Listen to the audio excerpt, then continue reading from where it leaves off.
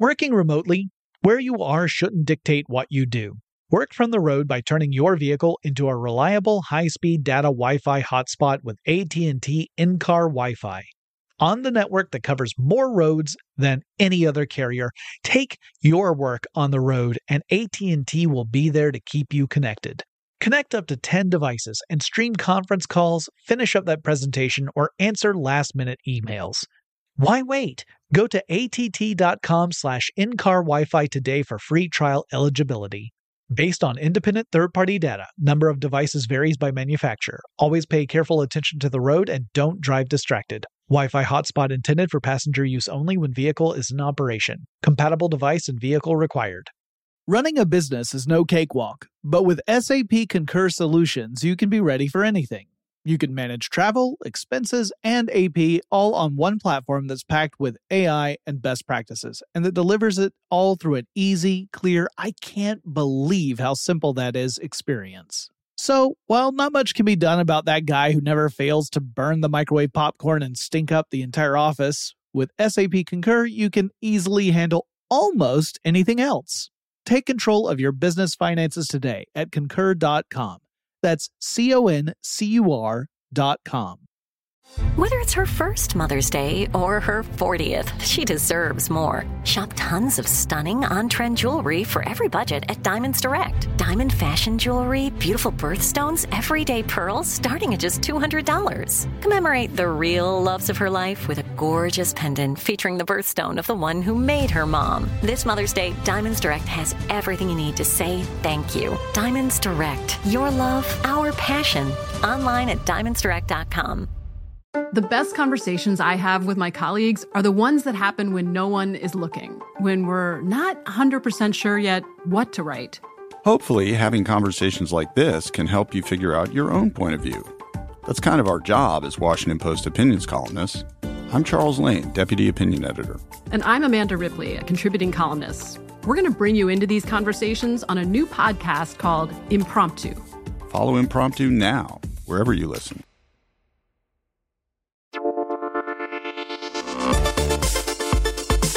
Get in touch with technology with Tech Stuff from HowStuffWorks.com.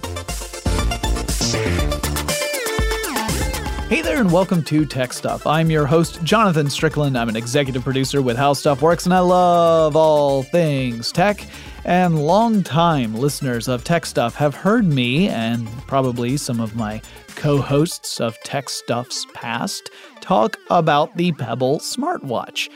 That's a device I ultimately chose to purchase for myself, though I did so after the famous first Kickstarter campaign. I did it as a pre-order. But that being said, the cherry red edition I have does say Kickstarter edition on the back of it, so that's what's up. But the company Pebble no longer exists. In fact, it hasn't existed since the end of 2016. The first watches shipped in 2013, and then 3 years later, the company had disappeared, most of it getting gobbled up by Fitbit. So today, I want to talk about the story behind Pebble and the technology that made the watches work, as well as what went wrong. And that'll be our next episode, is sort of the death of Pebble. What caused the company to collapse? Because in the beginning, at least once the actual Pebble smartwatch entered into the scene, it looked like everything was going to be rosy for the company. But I get ahead of myself. Let's start at the very beginning. And that is a story that begins with its founder, which was a guy named Eric Mijalkovsky. And Mijalkovsky grew up in Canada. He attended the University of Waterloo. Oh, sorry, I'm not allowed to sing ABBA. Tari tells me it's against our protocol. But he studied engineering at the University of Waterloo, including stuff like robotics and system engineering. So really, light subject matter. He spent one semester in the Netherlands on a special industrial design engineering program in 2008 as part of his studies. And it was while he was there that apparently he started to get the idea for a wearable computer. And when you think about the history of computers, seems to point us toward a wearable device in our future, if you think about it.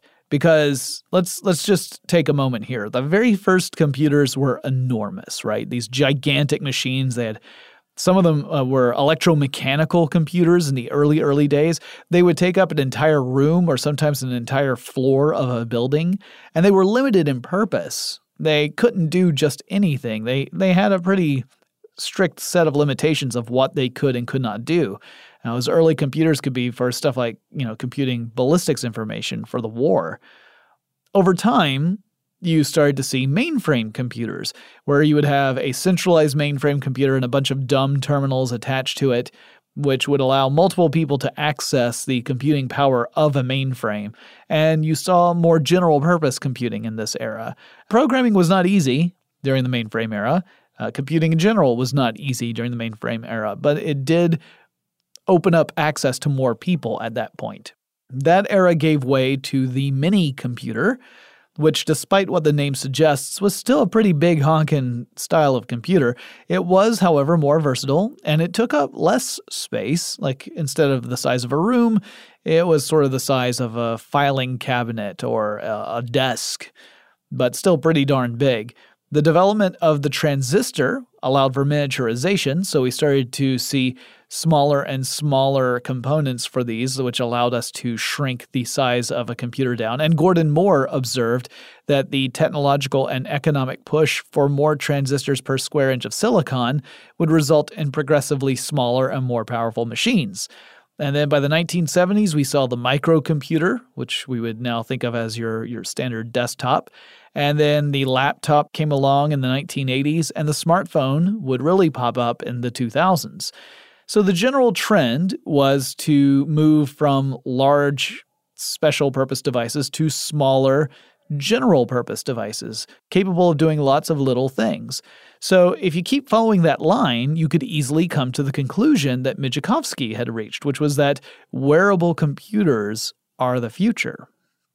He started to think about this while he was in the Netherlands, and according to the story, he was riding a bicycle pretty much everywhere. And like a lot of folks, he had become very much attached to his phone. He stayed in contact with friends and family back over in Canada with his phone. He would get messages all the time. But he said, checking your phone means that you have to pull it out of a pocket repeatedly. And if you're riding a bicycle everywhere, that's not really convenient all the time, You come to a stop and then you have to shuffle around to try and reach into your pocket, pull out your phone, look to see if there's anything notable there, and then either act on it or put your phone away. It's a hassle.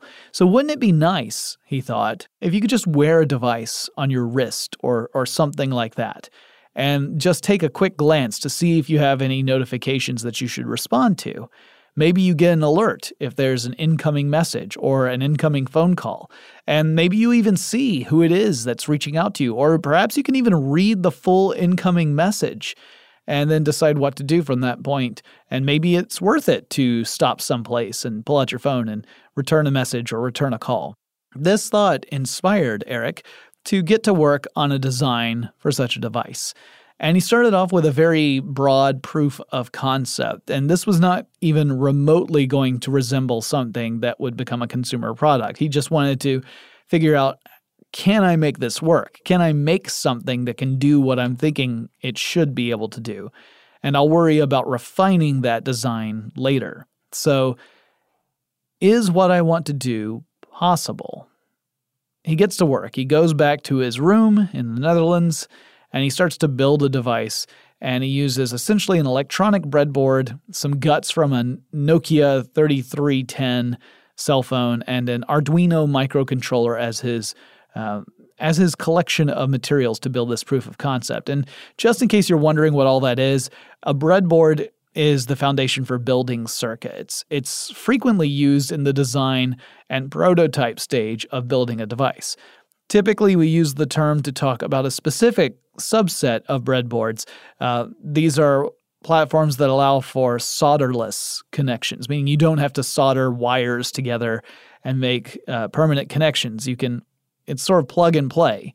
So you plug elements into this breadboard that connect to each other and form a circuit, and you test it. And if it works, great. And if it doesn't work, you can easily swap stuff out and replace it with other stuff to build a circuit that works better, or maybe just plain works. Sometimes you build a circuit and nothing happens, and you have to go through the whole thing and say, well, where did I mess up? But this allows you to rapidly test different designs and debug those designs very quickly before you move from a sort of proof of concept into a prototype model or an early production model.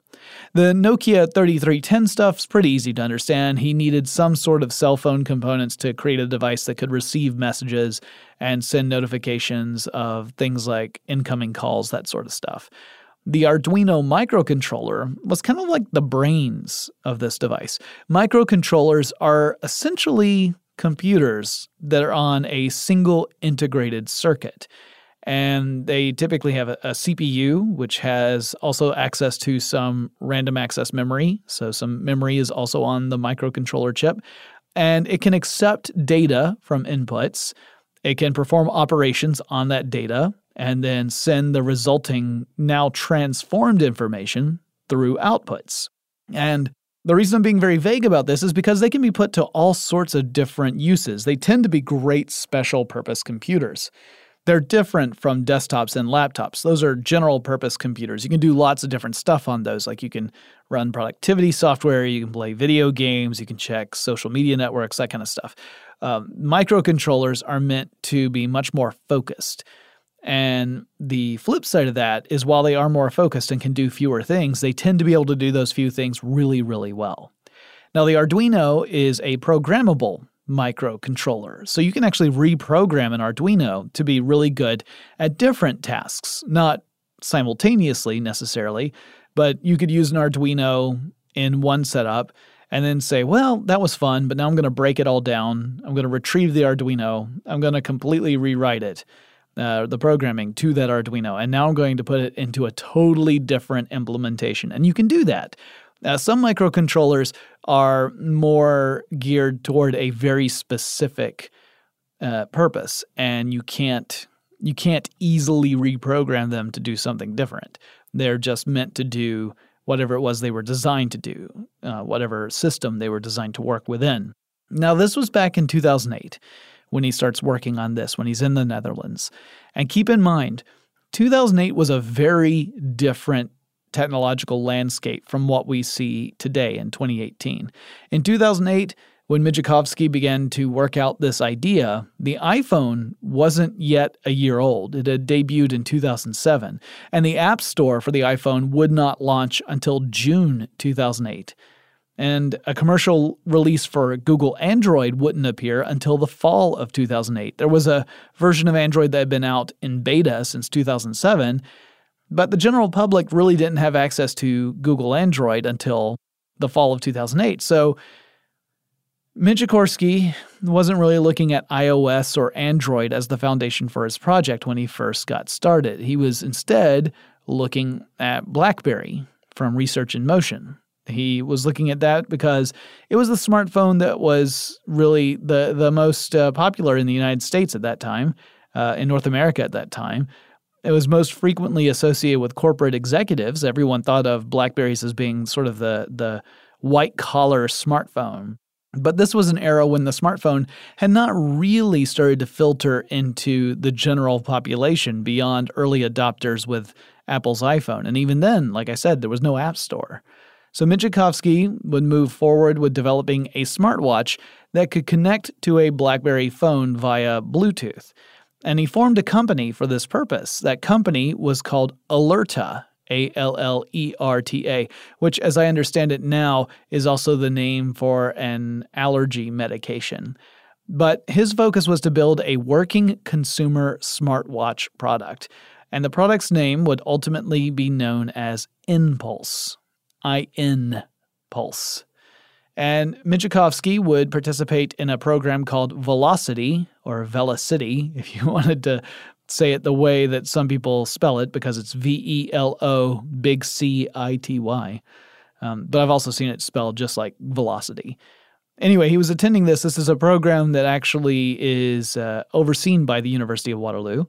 And Velocity is a startup incubator. So that means it's a space where students can actually work on ideas for startup businesses. And they can get a bit of a boost in visibility to potential investors. They can learn lessons about how to form good business plans, what sort of strategies you need to follow, what sort of things do you need to look out for as potential pitfalls, as well as perhaps get a chance to meet some people, influential people, who might be able to pour some money into your idea if they think it's a really good one.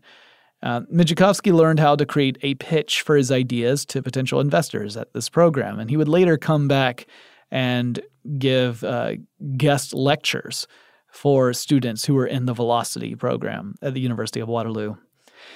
Michikowski began to lay foundations for some of the features he would later incorporate into Pebble. He built a smartwatch that could display not just the time, but notifications from a BlackBerry phone, including BlackBerry messages, and complete messages at that. Not just a notification that you got one, but you could actually read the message on the phone, on the watch rather. And by 2009, Alerta was taking pre-orders for the Impulse smartwatch. The Impulse was compatible with BlackBerry devices and was pitched as a companion device, not a smartphone on your wrist, nothing like that, not an official Research in Motion gadget. And it boasted a 1.3-inch OLED color display. It had Bluetooth connectivity, it had a micro USB port for charging, had a little vibrating motor for alerts and notifications, and the battery life, according to Alerta, was approximately 4 days of normal use. It was priced at about $150 at pre-order, which is not bad for a smartwatch.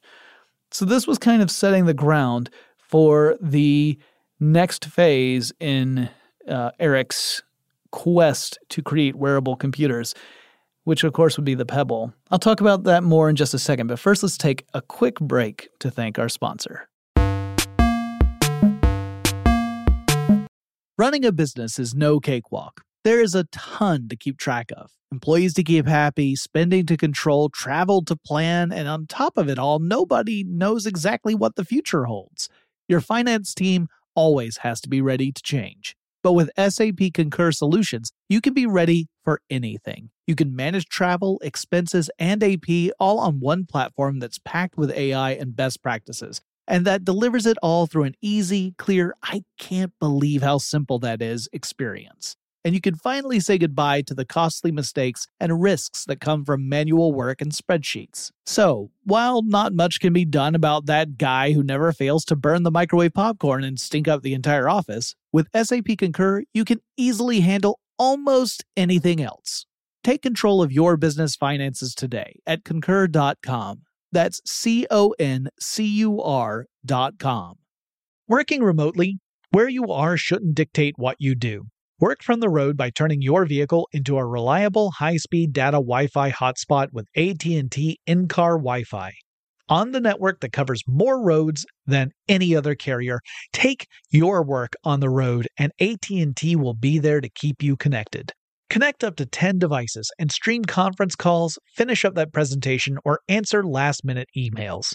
Why wait? Go to att.com/in-car Wi-Fi today for free trial eligibility. Based on independent third-party data, number of devices varies by manufacturer. Always pay careful attention to the road and don't drive distracted. Wi-Fi hotspot intended for passenger use only when vehicle is in operation. Compatible device and vehicle required. The best conversations I have with my colleagues are the ones that happen when no one is looking, when we're not 100% sure yet what to write. Hopefully, having conversations like this can help you figure out your own point of view. That's kind of our job as Washington Post opinions columnists. I'm Charles Lane, Deputy Opinion Editor. And I'm Amanda Ripley, a contributing columnist. We're going to bring you into these conversations on a new podcast called Impromptu. Follow Impromptu now, wherever you listen. Xfinity has free premium networks for everyone this month, no matter what kind of entertainment you love. Addicted to true crime? Catch killer cases and more spine-tingling shows on A&E Crime Central. Crave adventure? Explore Asian action movies on Hi-Ya. Searching for something extreme? Check out skating, snowboarding, and more on Fuel TV Plus, the global home of action sports. And find crowd-pleasing bops on iHeartRadio's Hit Nation playlist. There's new free shows and movies to love every week. Say free this week in your Xfinity voice remote. By the beginning of 2011, Alerta had created app support for the Impulse, which would allow developers to build their own apps for the hardware. And developers did that. You could do exciting stuff with your Impulse smartwatch, like control a PowerPoint presentation, all from the convenience of your watch. But sales were still not going crazy. It was a neat proof of concept. It was a neat project for developers to work on, but they weren't really reaching very many actual customers. Later in 2011, Alerta got to participate in a Y Combinator session. And Y Combinator calls itself an accelerator. It's similar to Velocity in many ways. So it's a similar organization where startups are invited to participate. They can work with experts for 3 months to develop business plans. They can meet with potential investors. They can pitch their ideas and so forth. In 2011, Mijakovsky's Alerta was part of this group, and at one point, investors Yuri Milner and Ron Conway promised every startup participating in that round of the Y Combinator a $150,000 investment. Mijakovsky was able to secure another $150,000 on top of that. And while $300,000 is a princely sum, it's actually not all that much when you remember that Mijakovsky's business included producing hardware, not just software, not a service. It meant that you had to build something. According to Mijakovsky, it was this hardware focus that actually discouraged a lot of investors from supporting him because hardware was seen as a pretty big risk on investment, and there's no surprise there. Keep in mind, hardware is really tricky to pull off. You can prototype quickly with stuff like 3D printers, right? Like you can print off design after design after design and figure out which one you like. But when it comes to making actual production models, the stuff that you're going to sell in stores or online, you need a facility capable of producing quality stuff in large quantities. And you also have to figure out where you're going to buy the various components that go into your product, like the CPUs and the Bluetooth adapters and screens and batteries and all this kind of stuff. So in many cases, the most cost-effective approach is to look to China. China's manufacturing facilities are efficient, they're modernized. Wages in China are lower than many other nations, although there are several Asian countries near China that have even lower wages. And someday I'm going to have to do a full episode about China's manufacturing industry because so many of the products that we enjoy and depend upon are either made in China or they have components that are made in China. And this is a pretty complicated issue, not just logistically, but also ethically. But that's a discussion for another time. We're not going to get into it here. So Mijakovsky's team was actually working on a much smaller scale. So while they could have looked to China to produce stuff, the numbers that they were producing, the number of units they were producing, were small enough where that really didn't need to be a huge concern. So instead, they opted to use a local factory and a garage as the assembly points for the Impulse watch. They would actually physically put stuff together in a garage themselves. And at the scale they were working at, this made the most sense. They didn't need to move up another level. So once you've determined where your stuff is going to come from, you have to make agreements with all the different parties and set up a supply chain so that you can get the different components on a regular basis when you need them. Components need to go from one entity to the next in order to put it together into a final product. All of that eventually has to be shipped to some sort of distribution center usually. At a very small operation like the original Alerta Impulse, you could probably do this all out of a home. And in fact, they did. But if you grow, then you need to kind of delegate that to like a distribution center because it'll be much more efficient. But lots of stuff can go wrong in this model, right? When you're working with hardware, there's so many different points of failure. If some company along the supply chain has a shortage, that holds everything up. If the manufacturing facility breaks down, that holds everything up. If there are shipping delays, that holds everything up. There are so many different potential fail points that a lot of investors shy away from putting money into hardware-based businesses because the risk is seen as being too great. Like, yeah, you might make your money back, but there are a lot of different ways you could lose your money. And so that's what they were discovering with this Y Combinator. They were able to get, $300,000 in funding, and that's nothing to sneeze at. But it was a small amount when you think how much goes into just producing a product. So the Impulse did not exactly set the world by storm. It didn't help things, right? It would add support for the Android operating system by the time it came out, so it wasn't just a BlackBerry device by the time it debuted, but it wasn't getting a lot of buzz or notice outside of like BlackBerry forums. You can do a search today on Alerta Impulse, and a lot of those hits you're going to see are from forums like Crackberry, which are that's a BlackBerry like not an advocacy group, but like a fan group or enthusiast group if you prefer. It's enthusiasts of BlackBerries. So there are a lot of articles and forum posts over there, but in your general tech space, there wasn't as much talk going on. The company only sold around 1,500 units, and that's no way to run a business. You're not going to be able to sustain a business that way. So Mijakovsky went back to the drawing board, and he and his team decided that they should try again with a new approach on smartwatches. They're going to get rid of the color screen. They're going to go monochromatic. They go with a battery-friendly e-paper technology, which would greatly extend the lifespan of the watch between charges. You could go a week without having to charge the thing. They wanted to ensure interoperability with iOS and Android to make sure they built out an app that would work on both of those platforms because they were both gaining huge amounts of market share in those early days. They wanted to make sure that the platform was developer-friendly, that they gave tools for people to make apps for these watches and encouraged it, and that would help support the sales. They wanted to make it water-resistant, and they didn't want to go too bonkers with features. They didn't want to throw in so many features that navigation would become difficult or it would end up obscuring some of the more important things that this watch could do. And the new product needed a new name. Mijakovsky's team decided to call their new project Pebble, and eventually the company would be called that too. But how are they going to get the money needed to go through the whole process of design, prototyping, refining, and manufacturing such a smartwatch? And the answer turned out to be a fairly young emerging platform for raising cash. That would be Kickstarter. Now, the original Pebble Kickstarter campaign, because there were other ones that we'll talk about in the next episode, launched in the spring of 2012. The Kickstarter campaign showed off the new smartwatch design, complete with different watch faces and a discussion about developers and future features for the smartwatch. Early backers could contribute $99, and in return, they would get a black Pebble watch, which retailed for, or was going to retail for $150.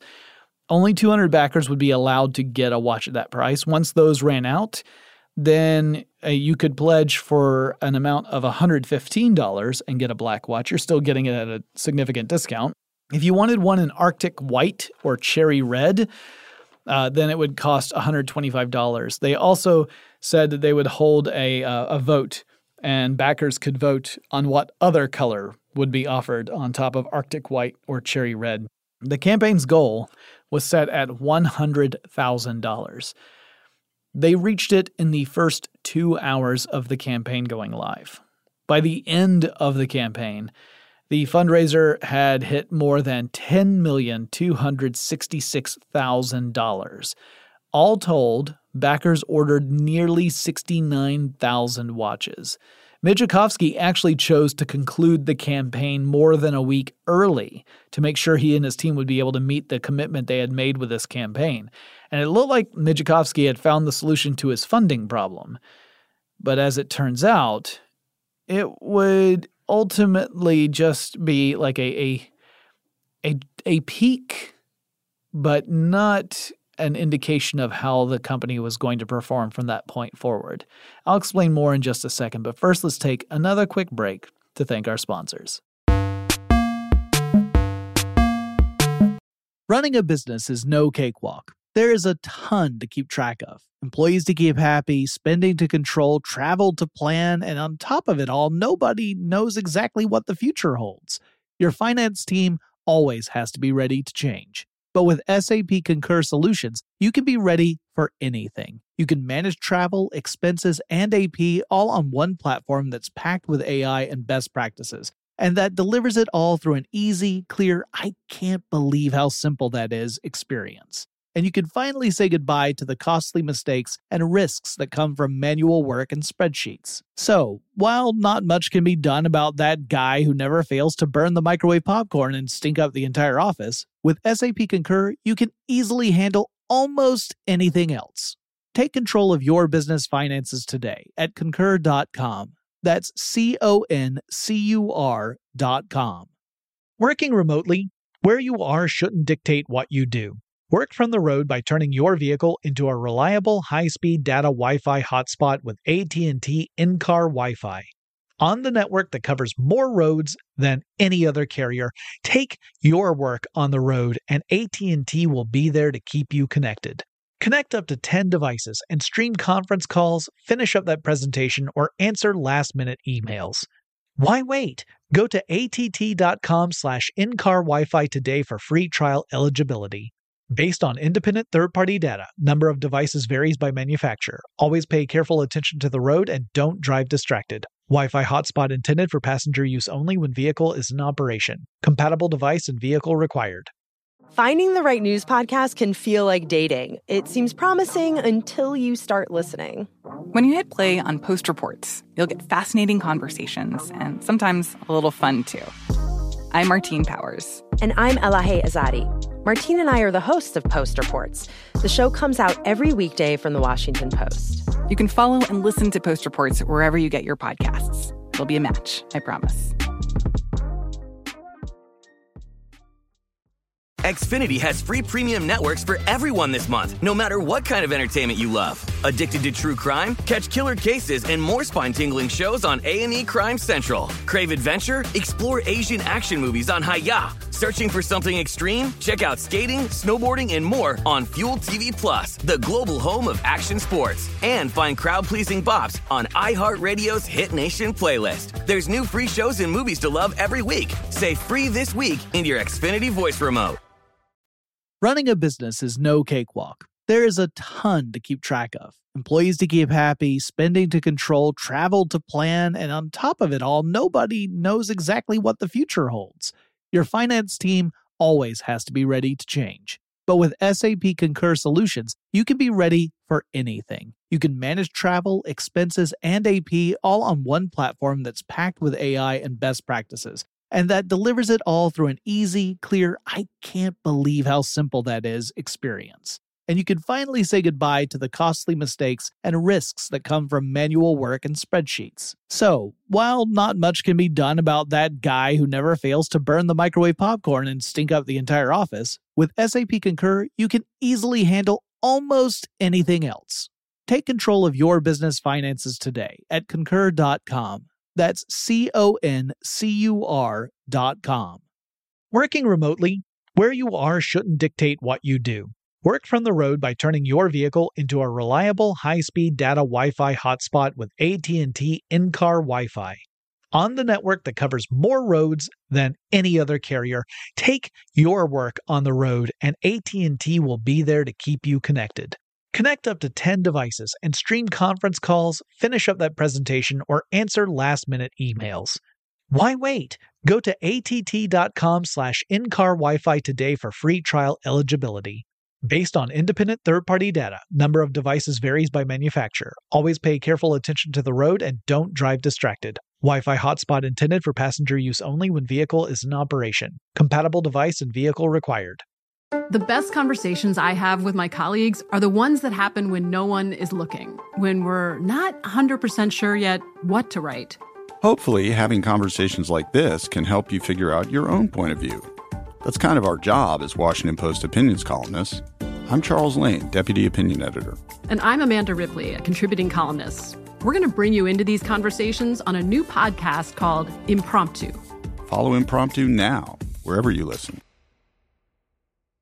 Xfinity has free premium networks for everyone this month, no matter what kind of entertainment you love. Addicted to true crime? Catch killer cases and more spine-tingling shows on A&E Crime Central. Crave adventure? Explore Asian action movies on Hi-YAH. Searching for something extreme? Check out skating, snowboarding, and more on Fuel TV Plus, the global home of action sports. And find crowd-pleasing bops on iHeartRadio's Hit Nation playlist. There's new free shows and movies to love every week. Say free this week in your Xfinity voice remote.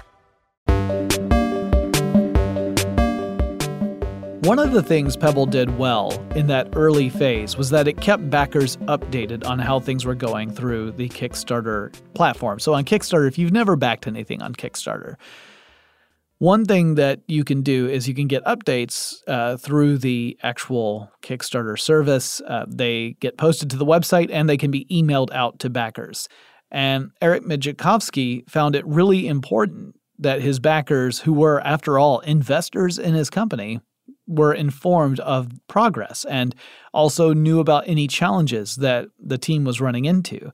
So originally, the plan was to produce watches and send them out to backers beginning in the fall of 2012, September 2012.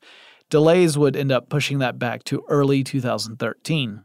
And early 2013 was when I got a chance to see the Pebble. I was actually at CES 2013, and Eric and a couple of his team members were there at the show to demonstrate the watch. They had a conference room that they were able to use for an hour, and they gave a presentation and allowed press to come up and take photos and to get a closer look at the devices.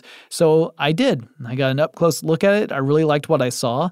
And that weekend, I put in a pre-order as the watches had not yet started shipping. The Kickstarter campaign had closed, but pre-orders were still open, and the watches had not yet shipped out to people.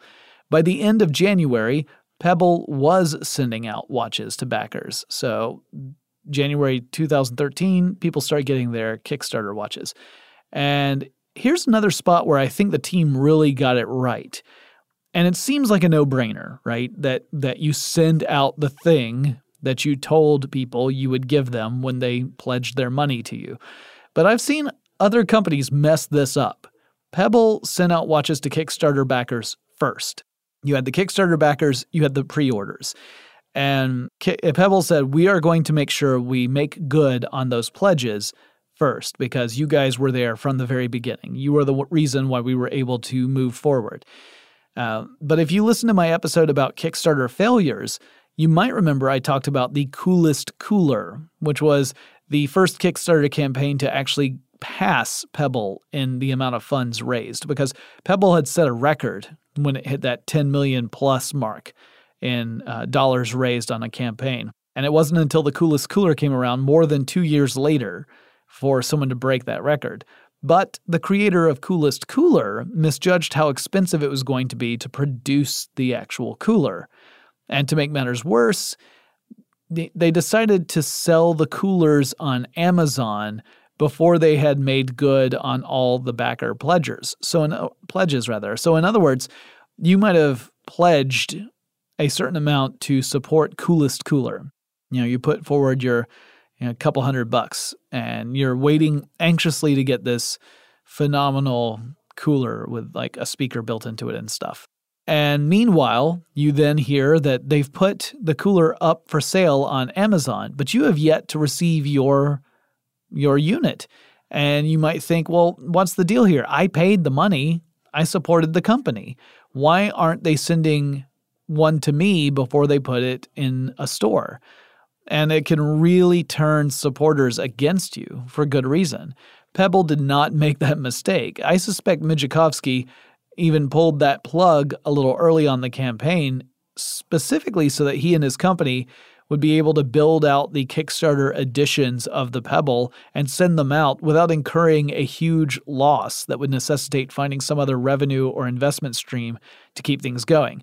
It doesn't do you any good to have an incredibly successful Kickstarter campaign if it turns out that the production costs are going to be such that you'll never recapture them. Right? So if you're offering a huge discount on what is going to be the retail price for your proposed hardware product and enough people support it, well, that eats into your margins, right? You usually want to sell something for more than what it cost you to make it. If you're offering this huge discount in order for you to get some startup capital so that you can actually get things moving, but that discount is too steep, then you're really shooting yourself in the foot. You're starting off like that's a recipe for creating debt. And I think Mijikowski was being cognizant of that and being careful. And that's one of the reasons why he ended the Kickstarter campaign before it would have timed out, because it was getting to the point where they were worrying about being able to meet that demand. And so I think it was a responsible move. After the Kickstarter watches, Pebble started to send out the pre-order watches, and that's when I got mine. And again, mine, even though it was not, I didn't back the Kickstarter project, I got a Kickstarter edition. If you look at the back of my cherry red Pebble watch, it says Kickstarter edition on it. And I kind of like that because I'm a geek. Although it makes me feel a little like a poser because I did not back it on Kickstarter. I just got the watch. So let's talk about the technology that's actually inside this original Pebble watch. The CPU in the original Pebble was an ARM Cortex M3. This is a type of 32-bit processor, and it's most commonly found in things like automotive systems or industrial control systems. So it's not the sort of thing you would typically find in a watch. On the circuit board of the watch, there was also an accelerometer chip that would detect changes in speed or direction. This could tell the watch that you were looking at it, for example. So when you lift your wrist up so that you could take a look at the watch face, it could detect the change in acceleration, or that there is an acceleration happening. I keep saying change in acceleration. It could detect that there is an acceleration and then activate the screen so that you can see what time it is. The watch also had a Bluetooth adapter. I'm sure you are all familiar with Bluetooth. So, it's just a wireless communications protocol that allows for low-energy data transfers, typically small data packets. And the watch really just had to display short notifications or alert you to incoming calls. So that was the perfect protocol for it. The screen also was a Sharp LCD. It was monochromatic and used e-paper display technology, which requires less power than typical backlit screens. And e-paper is really cool stuff. Inside a monochromatic e-paper display, typically it works like this. You have capsules, and those capsules, they look like little plastic balls, just they're very, very, very tiny. And they typically are in one of two colors. Again, we're talking monochromatic here. So black or white. All the black capsules, when they are pulled up onto the back side of the screen, would show up as text or illustrations or whatever it may be. And they all carry the same electrical charge, all the black capsules. The white capsules carry the opposite electrical charge. Then when you pass you apply a charge across a transparent electrode, which is on the underside of the screen, of the display. So if you were to remove the display from the watch and you were to look at the underside, that's where you would see this transparent electrode. It would create this electric charge that was opposite that of the capsules it wants to attract. So let's say that the black capsules have a positive electrical charge on it. You would put a negative electrical charge across this electrode that would pull those positively charged black capsules up to the surface. And that's what allowed the watch to actually display stuff like fonts, letters, numbers, pictures, that kind of thing. And all you'd have to do is change that charge to change the shape of what you're looking at on the display. The capsules stick to the opposite charged areas in the patterns that were designated by the CPU, and they stay that way until a new signal is sent. So the watch really only needs to expend energy whenever the messaging on the display has to change. So if you look at your watch and it's 3:25, and then you look at your watch 20 seconds later, it's still 3:25. Well, the watch hasn't had to send any extra energy to display that 325. It just had to form the number 325 the first time you looked at it, and until it's 326, it doesn't have to spend any energy at all, at least not for the display. The displays are reflective, and they rely upon outside lighting for view, and they work great in bright lights like outdoors, which is sometimes a thing that makes it difficult to see traditional backlit displays, right? So if you are looking at something like a typical LCD or LED screen, usually you have light coming from behind the screen that highlights what you're looking at. Well, in a brightly lit area, that can be canceled out and you can't really see very well. I'm sure you've had this experience.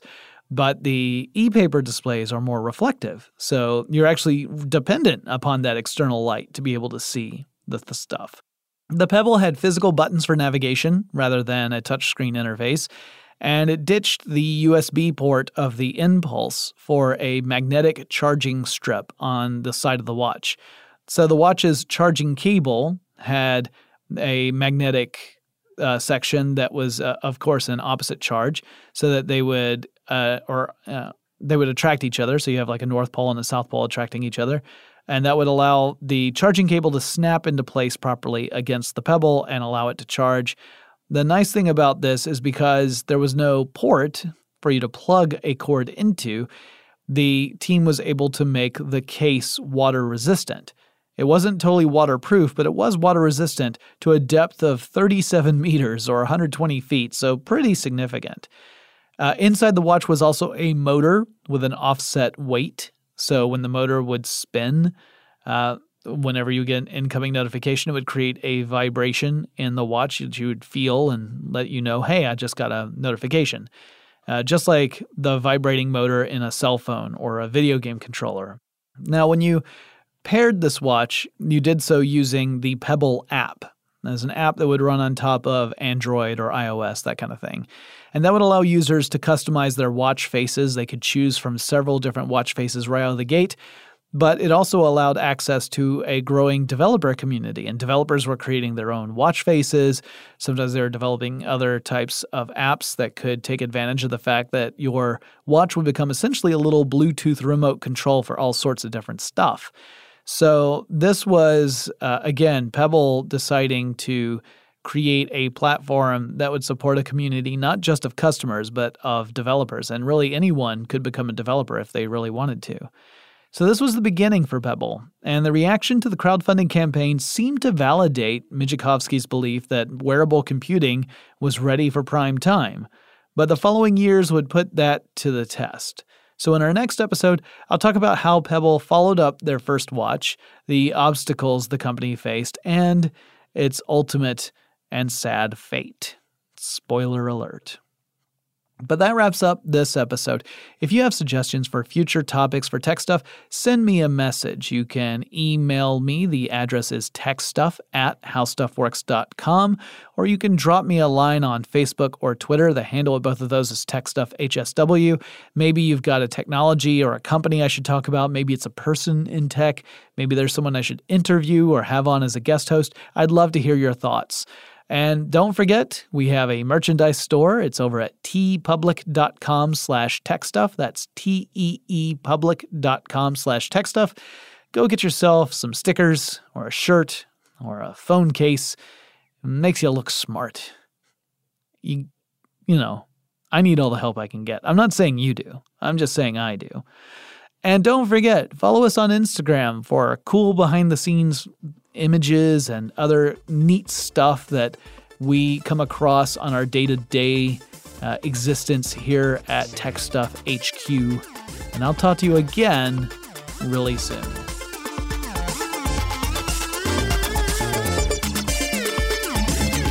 For more on this and thousands of other topics, visit howstuffworks.com.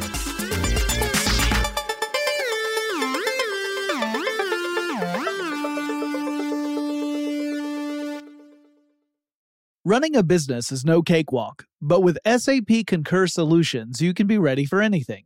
You can manage travel, expenses, and AP all on one platform that's packed with AI and best practices, and that delivers it all through an easy, clear, I can't believe how simple that is experience. So, while not much can be done about that guy who never fails to burn the microwave popcorn and stink up the entire office, with SAP Concur, you can easily handle almost anything else.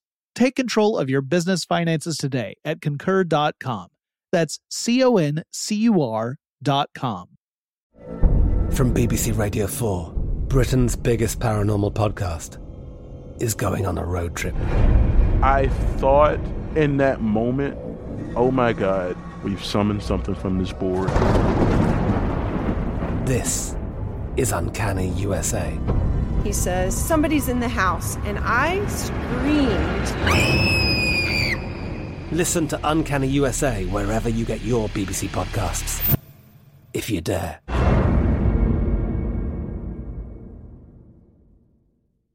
Xfinity has free premium networks for everyone this month, no matter what kind of entertainment you love. Addicted to true crime? Catch killer cases and more spine-tingling shows on A&E Crime Central. Crave adventure? Explore Asian action movies on Hi-Ya. Searching for something extreme? Check out skating, snowboarding, and more on Fuel TV Plus, the global home of action sports. And find crowd-pleasing bops on iHeartRadio's Hit Nation playlist. There's new free shows and movies to love every week. Say free this week in your Xfinity voice remote. Hey everyone, this is Jodie Sweetin from the podcast How Rude, Tanneritos. I've been needing a quick getaway with my family, and the 2024 Hyundai Santa Fe is the perfect vehicle to take us there. It has standard third-row seating, so I'm able to pack my entire family, plus pets, in the car, while also having enough room for our camping essentials. Available H-Track all-wheel drive will get us through any dirt trails, and available dual wireless charging pads will ensure we never have to worry about getting stuck with a dead phone in the middle of nowhere.